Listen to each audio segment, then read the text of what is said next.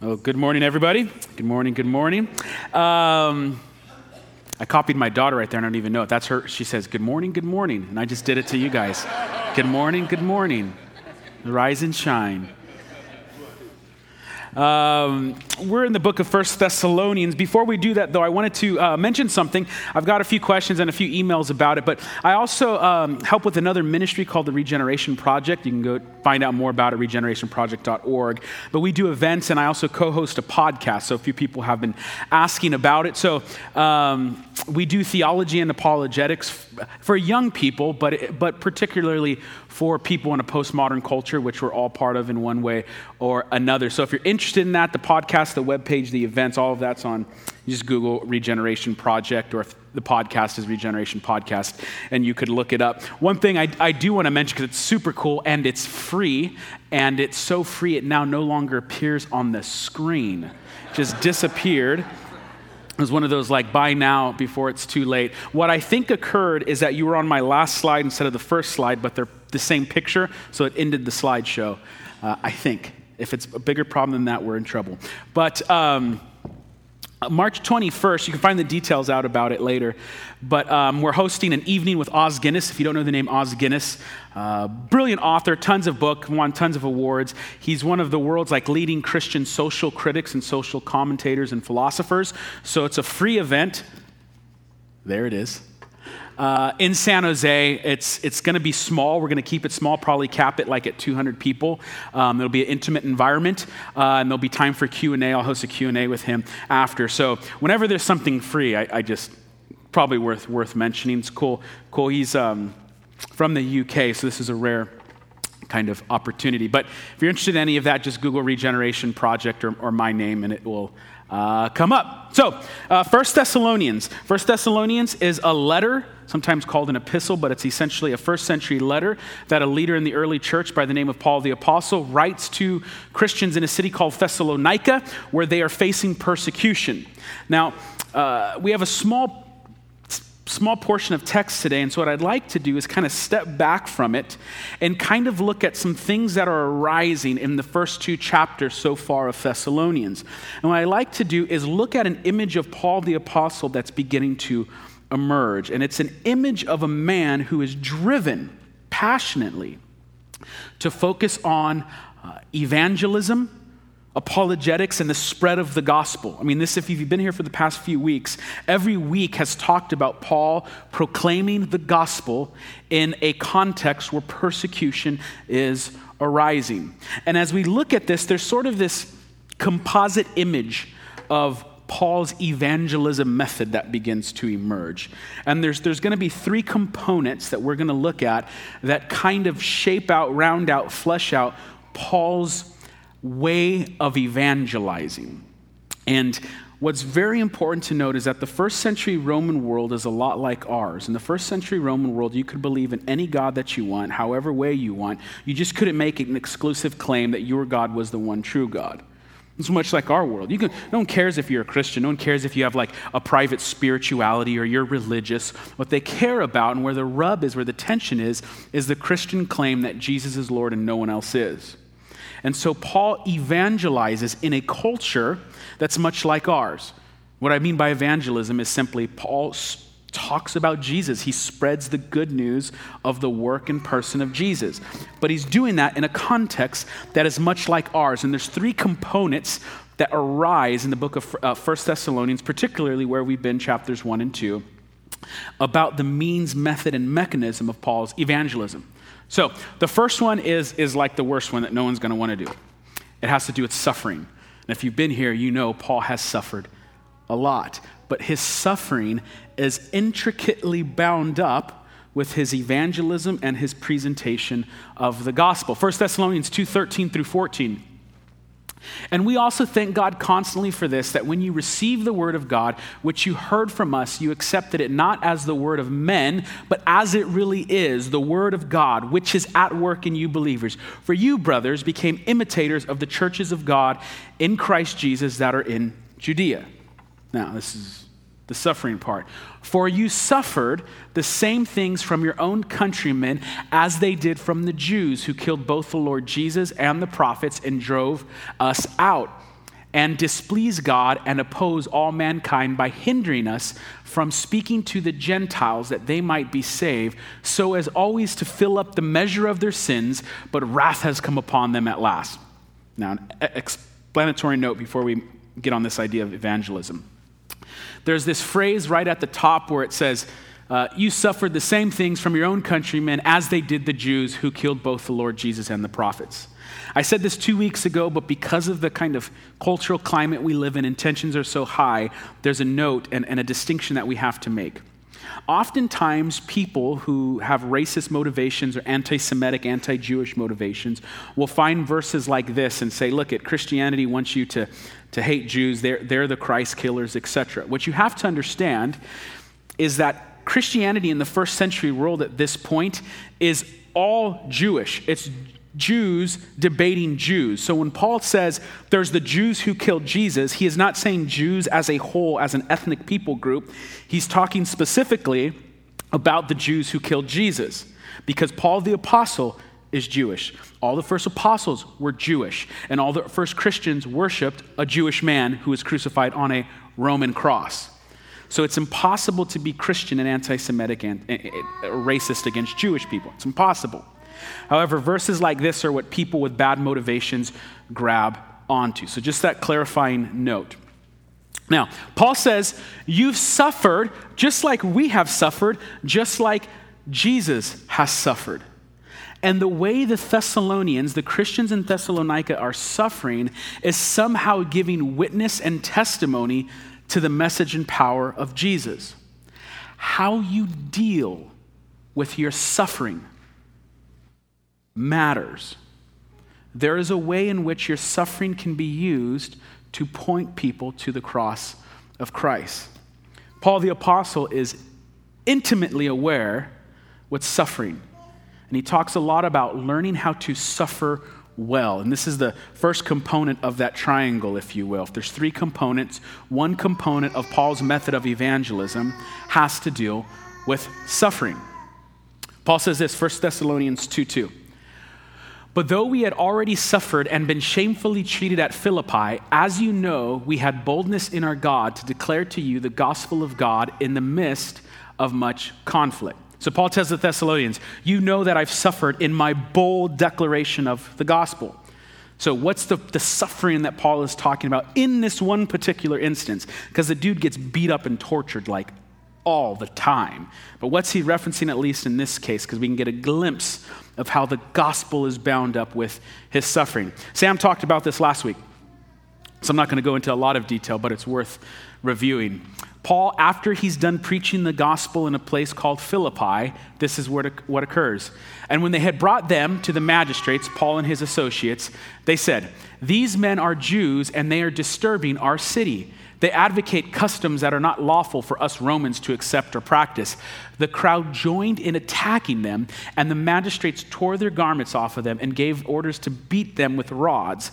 And when they had inflicted many blows upon them, they threw them in prison, ordering the jailer to keep them safe. Having received this order, he put them into the inner prison and fastened their feet in the stocks. Now, there's three things to take note of here. Three things. Paul is stripped naked, then he's beaten with rods, and then thrown into like the inner prison in the stocks. Now, briefly, to be stripped naked for a first century Jewish man in public is absolutely shaming. This is a shameful deed. In the first century kind of context, some people, and there's instances of this in history, when people have faced that humiliation, they kill themselves. Because when you're stripped naked, you're not only bringing shame to yourself, you're bringing shame to you, your father, your family, and your people. That's hard for us to understand because Americans, we don't understand a shame and honor culture. Many Eastern cultures have a shame and honor-based system, many other cultures around the world, but America is certainly not a shame-honor type of culture, right? Like Americans, like you do something shameful and you just hear like someone say, I don't care, I do what I want, I have no shame. And it's like, what? You should be shamed. Like, shame on you. You should feel shameful for the way you're acting. This is bad. But that world is foreign to us. But you have to understand, people would kill themselves for this type of shame. And Paul, because of the gospel, is stripped naked and shamed in this way, humiliated. Then he's beaten with rods.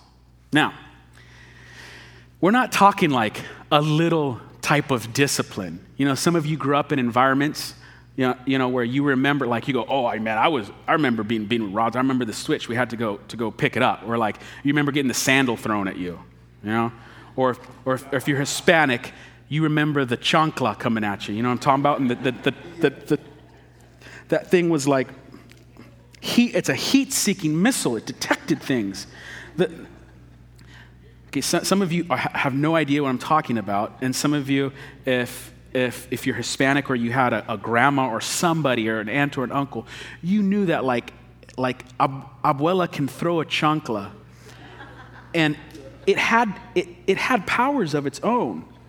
I mean, you could be hiding around the corner, and that thing would turn mid-air, boom, it gets you. So some of you, you're going back and you're like, okay, what's being beaten with rods? It's not that bad. No, getting beaten with rods in this sense is meant to break a man. It's made to make a grown man cry and beg for mercy. It's torture. And so they humiliate them. They strip them naked. They beat them with rods, trying to break them. And then they throw them, it says specifically, into the inner prison. We know from the archaeological evidence, the inner prison most likely is the bottom basement type of thing. Rodents, sanitation is out the window. If you have open wounds, they're going to get infected. This is a horrible, dark, miserable place to be. And then they throw him in the stocks. Now, the stocks, for the most part, in the Roman world, weren't just like mere shackles. They're another means of torture. They force your body in an uncomfortable position, and they keep you locked there so your muscles begin to cramp up. Now, some of you know if you ever had like an injury, sometimes there's injuries where it's like there's pain everywhere until you fit like in the one spot. You move right on the, you go, oh, if I don't move, it doesn't hurt. Right? He just got beaten with rods, and now he's thrown in this uncomfortable, torturous position. And if you remember, if you were here last week for Sam's sermon, after they're humiliated, tortured, beaten with rods, and put in the stocks to suffer in the innermost part of the prison, what do Paul and his friends do? They sing songs to Jesus as king in a world that says Caesar is king. It's like, when you read it, you're like, are you kidding me? I made fun of first service today because, it was slow moving at the first, because you guys, your second service, so you woke up and the sun had started to warm the earth's surface still. But for first service, man, it was still pretty cold. And I was joking around going like, there's some of you, and I'm not trying to do this to shame you, shame on you. But it did honestly cross your head like, oh dude, it's too cold to go to church. By the way, in California, where it's, what was the coldest it was this morning probably? Someone is from Buffalo here, and they're like, it's the summer still. It's like, but that takes some backbone, right? To sing to Jesus after that. Now, what is the outcome of their suffering in this story? The jailer who just put the guys in the stocks, in the torturous position, when the story's done, he's about to kill himself, and Paul and his friends preach to him the gospel, and he becomes a Christian. And then he takes Paul and his friends back to the house, where his whole family becomes Christians, and they all go get baptized together. Paul suffers in such a way that says, my present sufferings will point to the glory and the goodness of God despite my circumstance. When you are suffering well, you have to know you never look more like Jesus than when you're suffering righteously. And I would argue, for the most part, you're never closer to Jesus than when you're suffering righteously. Now, We're not obviously suffering for persecution in a persecution context. I mean, that could happen down the road, certainly, but most of us suffer in different ways in this room. And so whatever your current circumstance is, the pain you have, I'm not saying you need to be like a super Christian and in your darkest hour start singing hymns, although that may help. There is a way in which you can suffer and suffer well and still point people to the goodness of God. And one of the most powerful testimonies, one of the most powerful witnesses you could ever be is when you take your suffering and still point to Jesus in the midst of that. And this is what the early church did. When the early church was persecuted, as they're being fed to lions, they still proclaimed Jesus, and their passion and power was contagious. Clement, writing in the first couple hundred years of Christianity, says, many martyrs are daily burned, crucified, and beheaded before our eyes. Now, Clement is a leader in the early church. It's after the Bible's written, so this book isn't in the Bible, but it's a historical record. And Clement, there's two opposite errors people make with early church history. Some people think that, well, like within the first century of Christianity, the entire Roman Empire is persecuting Christians, and it's just like illegal to be a Christian everywhere. And that's not the case. In the first couple centuries of Christian history, the persecutions are always localized and they're short. There's a duration. So what I mean by that is like you'll have persecution in Thessalonica and it lasts for 30 days or 20 days. Or you have persecution in Philippi that happens in a 48-hour period, or a month here. But you don't have this kind of Roman Empire-wide persecution in the first 150, 200 years of Christianity. It's localized. But even in that localized persecution, Clement and the historical records tell us that they could still make the claim that many martyrs are daily burned, crucified, and beheaded before our eyes. When the Christians suffered like this and said, Jesus is greater than our present condition, the world watched in awe. What's up with these people? What do they have?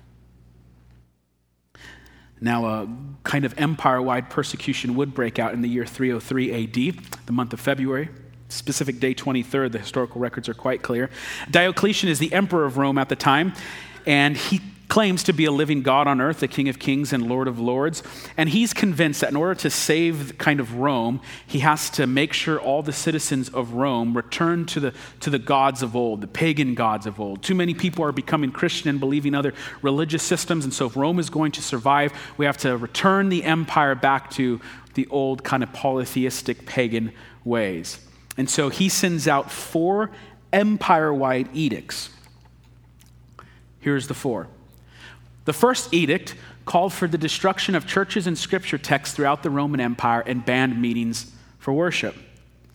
In other words, you could be killed for going to church or being caught with scripture. Now, remember that kind of way I was poking fun at first service?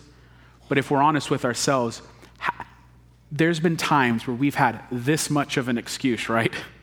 You're going, it's too cold to go to church today.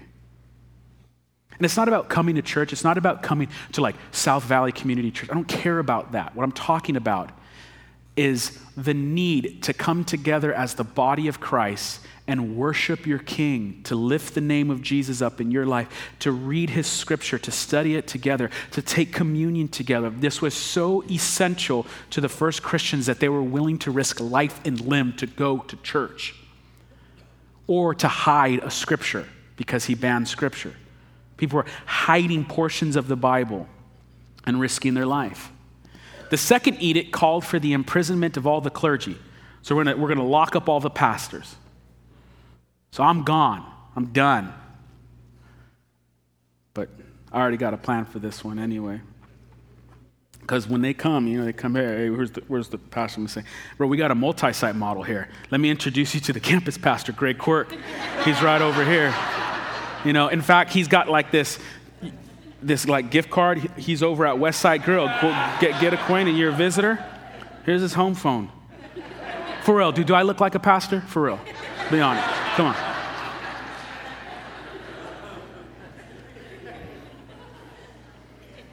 Greg. Here's Sam Whitaker, Kevin Kerr's name.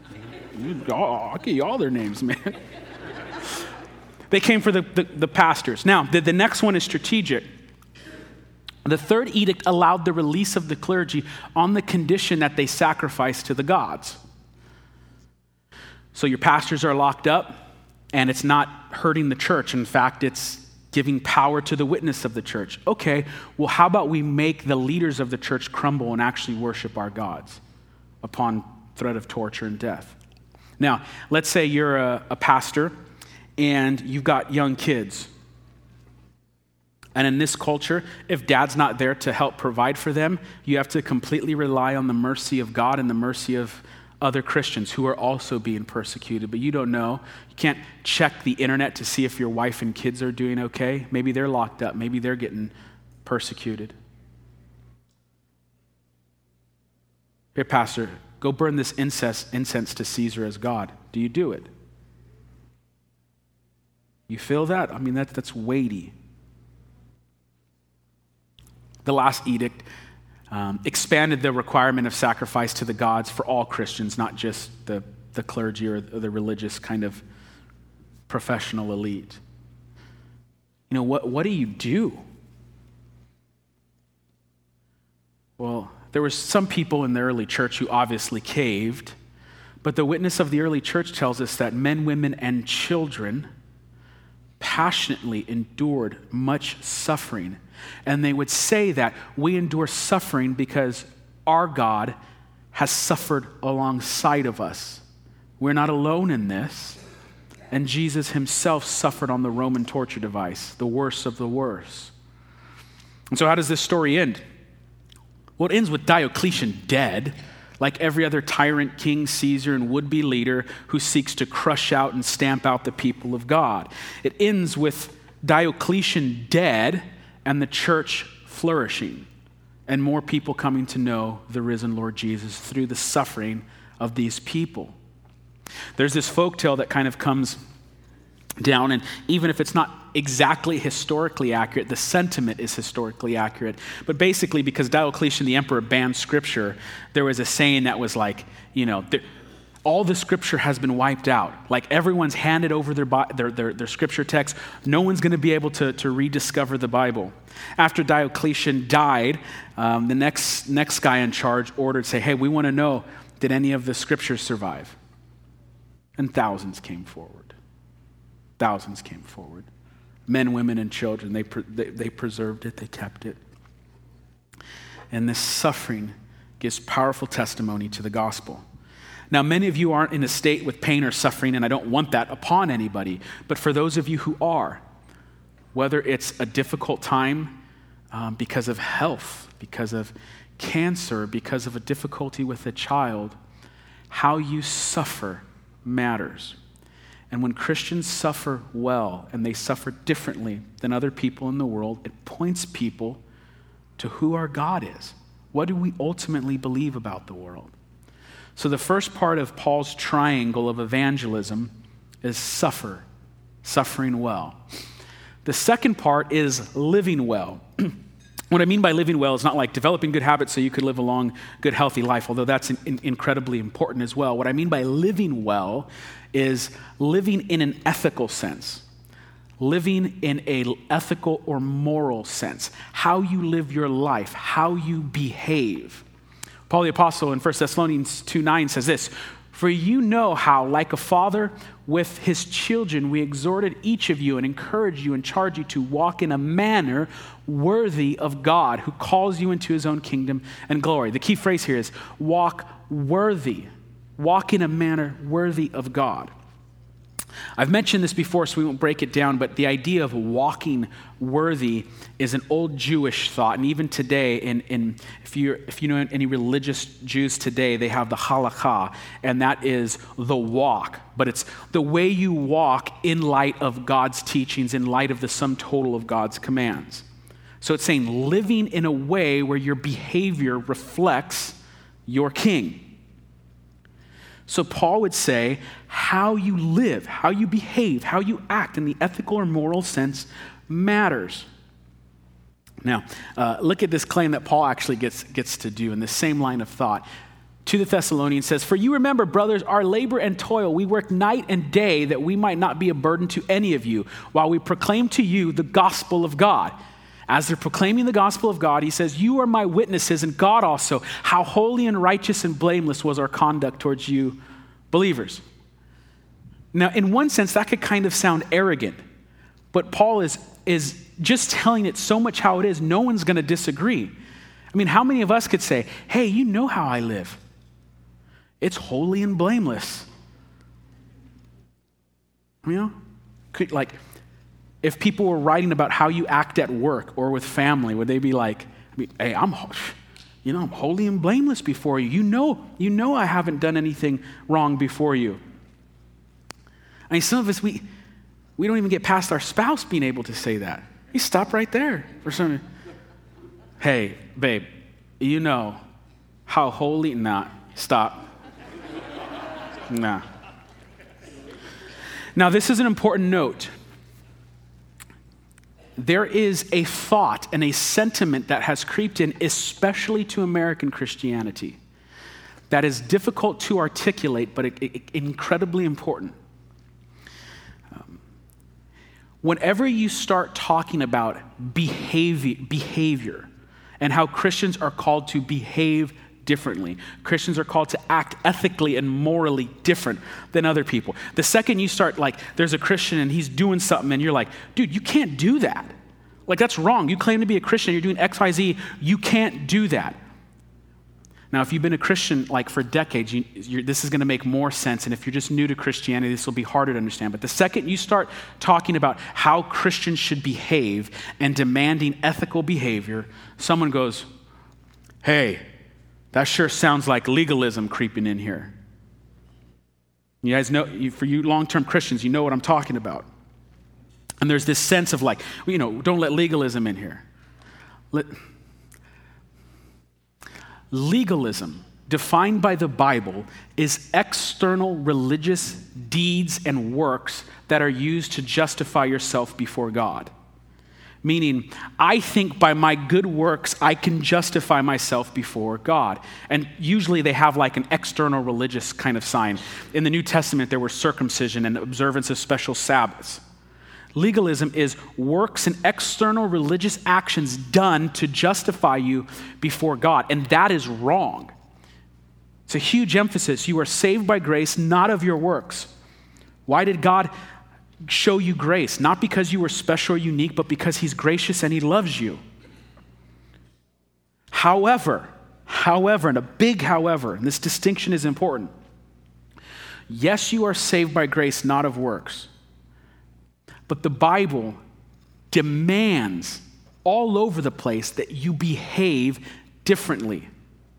And telling people that they need to behave differently and act more ethically or morally is not legalism. The Bible has a word for this. It's called holiness. It's called holiness. And it's on every page of your New Testament. It's called holiness.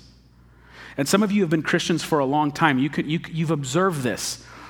30, 40, or 50 years ago, churches talked about holiness. Do you hear a lot of talk about holiness in churches today? For those of you who've been Christians a long time. No, it used to be commonplace. It used to be Christians were called to be holy.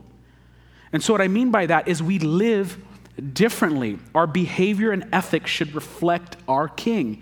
Doesn't mean you're perfect or I'm holy and I'm holier than thou. In fact, that's the opposite. Paul's holiness is broadcasted in his humility. Jesus' holiness was demonstrated in his servanthood. But the American church doesn't want to behave in a way that reflects the gospel. And the second you confront anybody, it's don't be judgmental. I'm afraid of legalism. Jesus said, and these are not my words, Jesus says, "You'll know you love me when you obey my commands." If a tree does not bear fruit, it's dead and should be chopped down. So you're saved by grace. But when you grab a hold of grace, or rather grace grabs a hold of you, you begin to live differently. Not because you have to earn God's favor, but because you love him. and it changes who you are. So the question for you is, are you behaving differently than people who don't know about your Jesus? Does your internet browsing history look different than people who don't care about Jesus? Does your Netflix history, does your giving, does your pocketbook, does your receipts, your generosity look differently than people who do not know your Jesus? And if you can't, if it doesn't look any different, there's a big problem there. Some of you became Christians not because someone had like a brilliant kind of articulation of the gospel and you gave them all your intellectual doubts and they kept like disarming them. Well, no, there's this answer and there's this answer. Some of you became Christians because someone actually just lived differently and you were like, what do you have? Like, how are you this generous, kind, gracious?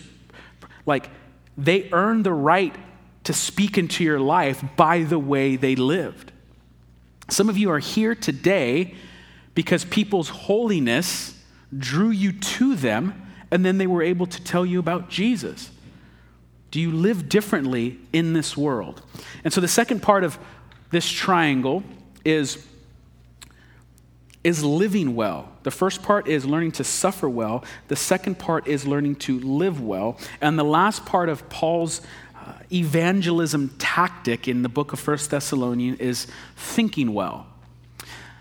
The greatest command is to love God with all of your heart, strength. It kind of gets confusing because in the Old Testament, sometimes it's translated one way in the New Testament. So sometimes you're like heart, strength, mind, strength, heart, mind, heart, and it gets confusing. But the point is this. Oftentimes people try to like differentiate, okay, what does it mean to love God with my heart, and what does it mean to love him with my strength? The point of that passage is saying you should love God with the sum total of your being. Every part of you should love God. One of the most neglected parts in modern Christianity of that command to love God with all of your being is loving God with our minds. The intellectual life has been abandoned. In fact, there's some Christian circles where there's like a sense of anti-intellectualism. Like I've heard people say, I don't want to learn more about history or science or the Bible because then it'll take away my need to rely on faith. And it's just like, it's like, what? How does this anti-intellectualism come into the church? In the first 100 years of Christianity, some of the most brilliant rebuttals to the pagan thought of the time was being written by Christians, clearly articulated, not only just a little bit about their scriptures, but about philosophy and the opposing people's viewpoints and showing how they're inconsistent within themselves. And this is difficult because we're all at different levels. Some of us really like the life of the mind. Like, if you'd show up to like theology club. So this one's easier for us to do. And some of us are going to be more gifted at it. I'm not saying everyone needs to become a master theologian and thinker, but wherever we're at in life, we're called to love God with our mind. Develop the life of the mind and the intellectual life. And for some people, that may mean you're an intellectual theological giant. And for some of you, that just may mean taking a couple steps up here. But it's a command in Scripture, and it's essential to Paul's way of evangelism. In Acts 17, when Paul first comes to Thessalonica, this is what is recorded.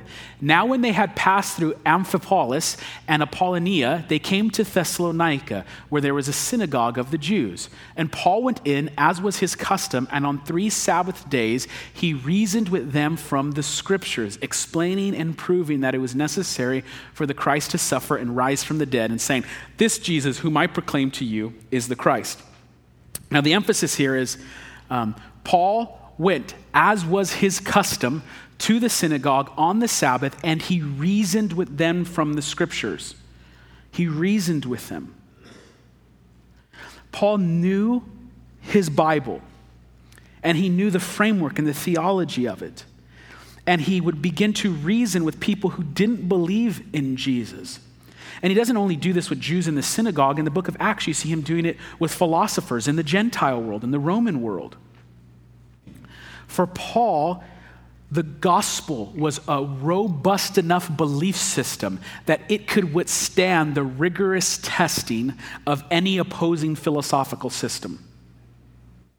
And he engaged in it. He wasn't afraid of it. Now, there's a master in the Bible who's like the best at thinking well on his feet. When people try to confuse him with a philosophical or theological argument and kind of get him in a trap, like he's the master. And he's also, by the way, like the master of everything. It's Jesus. But when you see Scripture, Jesus will they'll set up intellectual traps for him. And Jesus not only knows the Scriptures and his belief, but he knows the opposing people's beliefs. He knows what the culture thinks. He knows the worldview of the day, and he's able to engage with it and articulate gospel truth in the midst of that. Here's one of my favorite, if not my favorite example.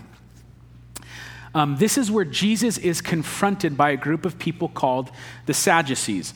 Now, in the first century Jewish world, there's about 4 or 5, maybe 6 kind of major political groups, political religious groups. Those two things aren't separated in the first century world. They're bound together. But you had the Pharisees, who we know a lot about because they appear a lot in the Bible. And the Pharisees, they believe in the same Old Testament that we have in our English Bibles, but they also have something called the oral tradition. And the oral tradition is later kind of codified in something called the Mishnah in the 2nd century. But the point is, they have our Old Testament and kind of the oral teachings of rabbis to go along with. They believe in angels and demons, and they believe in resurrection of the dead. A lot like the first Christians and us today.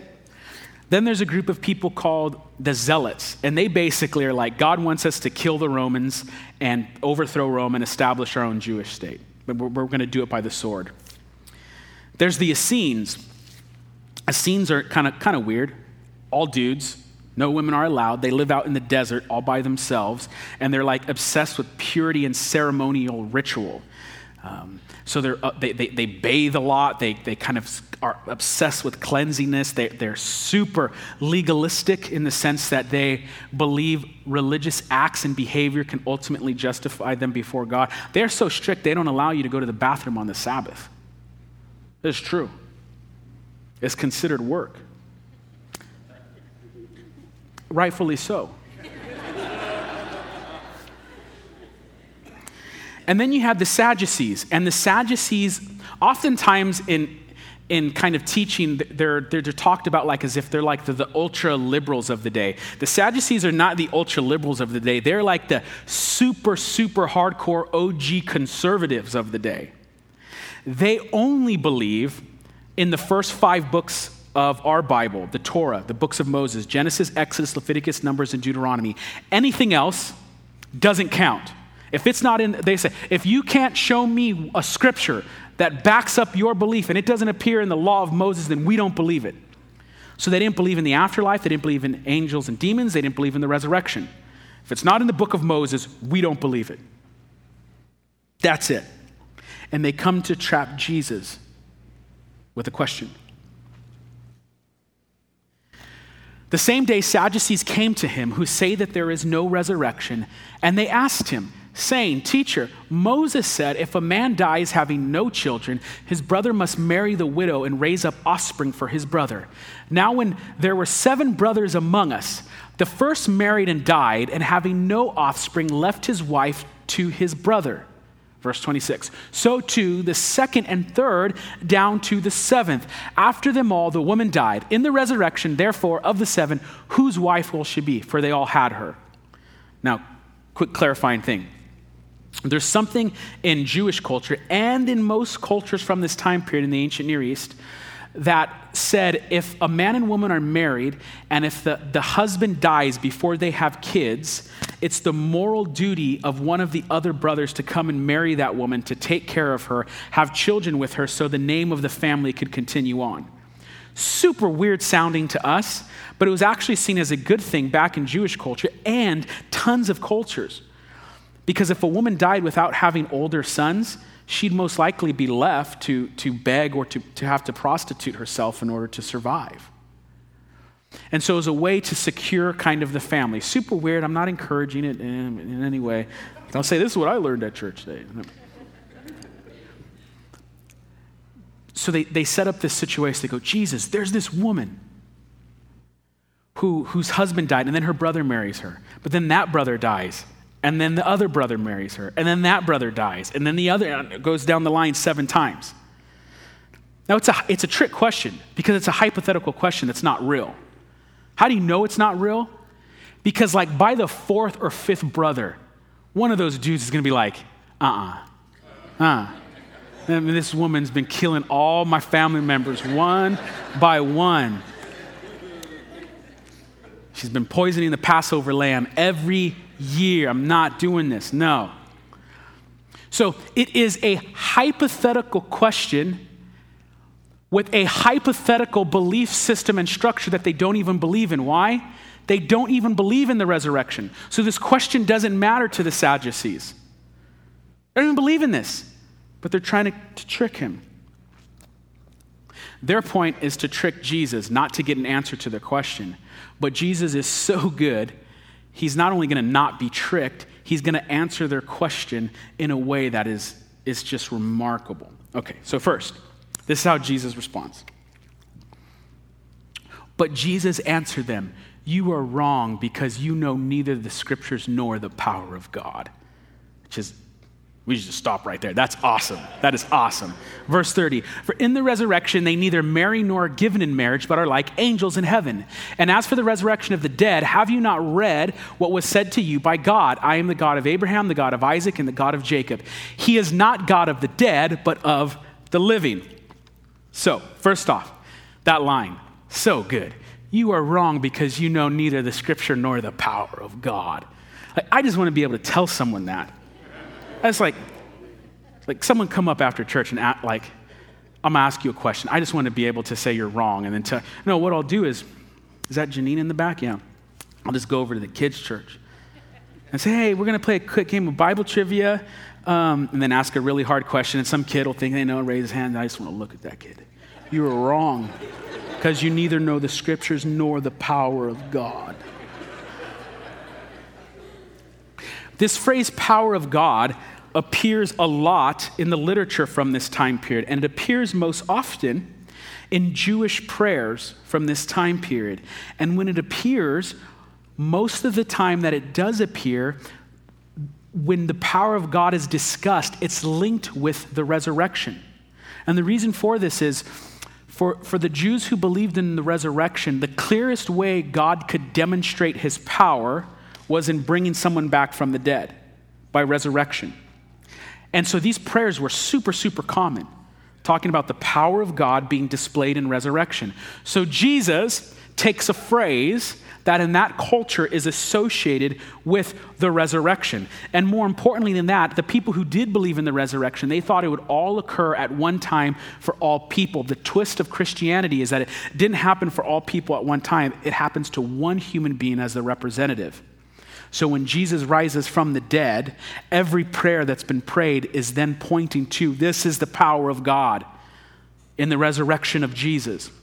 So there's a hint that starts there, but then he goes on and he quotes a section of scripture. Verse 32, Jesus quotes, "I am the God of Abraham, I am the God of Isaac, and the God of Jacob." Now, question, he's quoting a text. Anyone know where that verse is from? Now, if you get it wrong, you know what I'm going to say. Anyone want to try? So it's from Exodus. It's from Exodus. And what's extremely significant is that's from Exodus in the burning bush incident, where God himself is revealing his name and character to the Jewish people. You remember the burning bush. And in that instant, God says, I am the God of Abraham, I am the God of Isaac, and I am the God of Jacob. And he says this in the present sense. There's a present tense nature to this. He is the God in the burning bush saying, I am currently the God of Abraham, the God of Isaac, and the God of Jacob. Now, why is quoting the book of Exodus important? That's a book they believe. Have you ever seen Christians try to articulate something and they're arguing in circles? Because they are pretending as if the opposing group has the same presuppositions as them. So someone says, I don't believe Jesus rose from the dead. And you go, well, in the Bible it says Jesus rose from the dead. I don't believe the Bible. Well, in the book of Romans, chapter 2, it says this. It's like, so you see what I'm saying? And the speaking Bible verses is powerful. I'm not knocking it. God uses stuff. But you are using arguments based upon your belief and presuppositions that aren't shared by the opponent. And so Jesus quotes a book that they accept as word of God to them. And more importantly, it's a special part of that book, right? This isn't just like this isn't just Noah saying, build an ark. This is God in the burning bush speaking. And when God speaks in the burning bush in the book that's accepted as word of God to the Sadducees, what book is the quote referring to? Where do you hear about the stories of Abraham, Isaac, and Jacob? The book of, you know neither the power of God. Genesis. And are the people in the book of Genesis alive in the time of the book of Exodus? No, they're dead. So this is what Jesus is doing. He's quoting from a book they accept, Exodus, and he's quoting God in the burning bush. And he's quoting a time in Exodus when Abraham, Isaac, and Jacob are clearly dead, but he's quoting God saying, in some sense, even though they're dead, they don't have a body, in some sense, I am still their God. Not I was the God of Abraham, Isaac, I am currently their God. So even though they're dead physically, in some sense, they are going on and they are alive. And then Jesus says, well, do you know why? Because he is not the God of the dead, but of the living. And you see what Jesus did there. He sneaks in behind them and into their worldview, into their belief system, into their thoughts about the world and reality. He sneaks in and uses their own presuppositions, their own belief systems, and he sneaks in and shows how it doesn't even make sense inside of it, and it comes undone. And he's not only tricked, he shows them to be in error, and also simultaneously is speaking to the power of the resurrection of himself, which they would later see. I mean, that's awesome. Now, how do I know all of that's going on and I'm just not like making this argument to be way cooler than it is? Look at how the crowds respond. And when the crowd heard it, they were astonished at his teaching. It's just like, if this was modern day and Jesus was like giving a talk someplace, just drop the mic, walk off stage, drop the mic. And some of you aren't going to know what I'm talking about. Some of you will. But on the internet, some of you have watched hours of thug life videos. This is a thug life video moment. Thug life videos are like, really quickly, is like two people are debating something, and then someone makes it appears like a really good, strong argument that's going to defeat the opponent, and then the other guy just totally debunks the other person. And then on YouTube, what happens is like some cheap CGI comes in, and like sunglasses go over the guy's face, and like a hat, and then like gangster music plays in the background. And it's supposed to be like, dude, you just got dropped. It's like the Rocky Balboa knockout punch. That's what happens. Like Jesus drops the mic and walks off. Sadducees, come on, man. Come on. And the crowds are amazed. In this understanding of evangelism, Paul is outlining for us that you can have an effective witness. Your life can be an effective testimony to the person and work of Jesus when you learn to suffer well, live well, and think well. And so my challenge for us as we wrap things up is which one of those three components which one might you need to grow in? Now, some of you aren't in a stage of suffering, so that one's easy. It doesn't apply to you. Some of you are suffering, and we pray for that suffering to cease, but we also pray as Christians, God, use every part of me to glorify you. In whatever loss, whatever pain, whatever I'm going through right now, Lord, I want it to be used for your kingdom. So take my pain and make it matter. Take my pain and give it meaning. It's horrible to suffer without meaning. But when your pain and suffering has purpose, it changes things. It doesn't make it go away, but it changes things. And if you are a Christian in this room, let me tell you definitively right now, God is not wasting your pain. He can use it.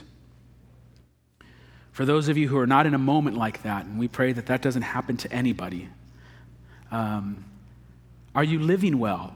Does your behavior speak of who you belong to?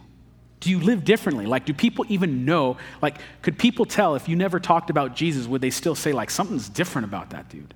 What's different about that woman? Could they tell? Or do you just look like everyone else? And then lastly, maybe some of you need to be challenged to love God with your mind. Again, that comes easier for some than others, and some of you are going to love it. We all have different types of brains. Some of our brains are inclined to the arts. Some of us are inclined to Sudoku. I don't know why. It makes no sense. And some of you are going like, how could you not love that? No matter where you're at, you're called to do it. And we all need to grow in this area. And this is why it's so important. Is because 50 years ago, if you were to poll Americans, 98% would say they're Christian. Like no one would doubt that. Like even if they weren't Christian, because clearly 50 years ago, not everyone was Christian. Not everyone was Christian.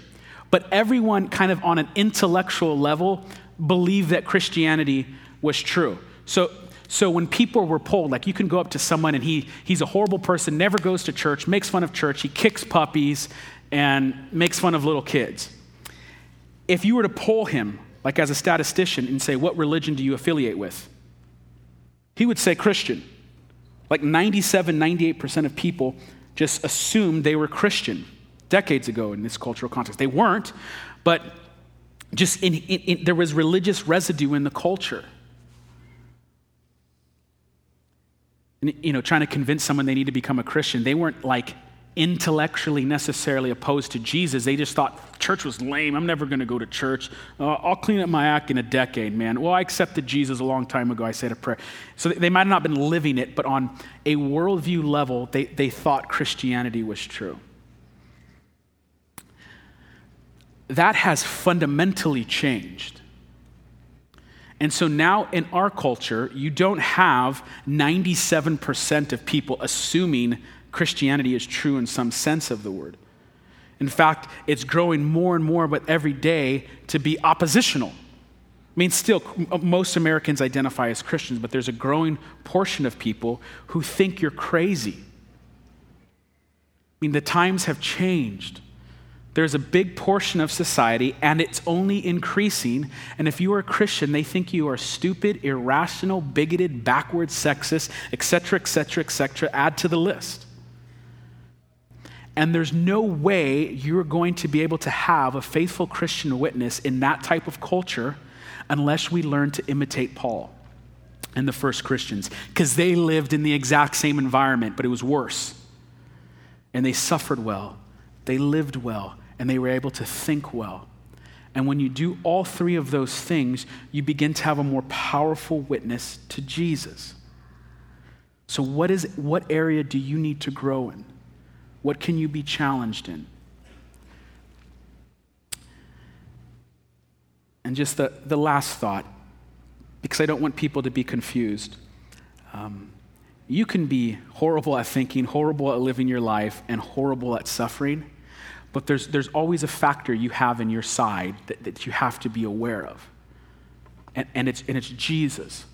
And what I mean by that is, even if you fail at everything, if you faithfully try to show people the love of Christ, things will happen. Things just happen. There are some of you who, again, where someone told you the gospel in a very clunky way, and that you look back on it, it sounds like bad theology, the way someone explained Christianity to you. But somehow in that moment when they're telling you about Jesus, it didn't even really make a lot of sense, and looking back, it sounded like bad theology. But in that moment, you felt the presence of God beginning to fix something in your heart, to make you clean, to give you love for people like you've never had. And so know that even if you fail at all these things, Jesus is always the wild card.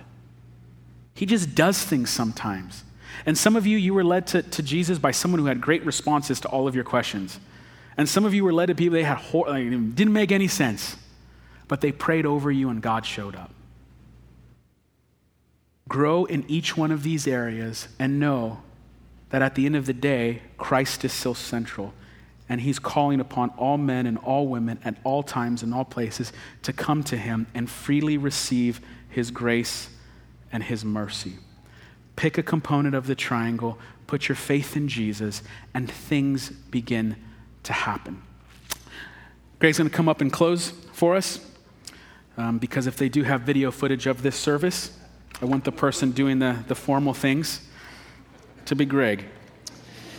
Why don't we stand together as we close? I'd like to ask the prayer team to come, and any elders here too. And I know we're psychologically starting to shut off. We're thinking about lunch and everything. But if I could just beg 2 or 3 minutes to focus, because this is important.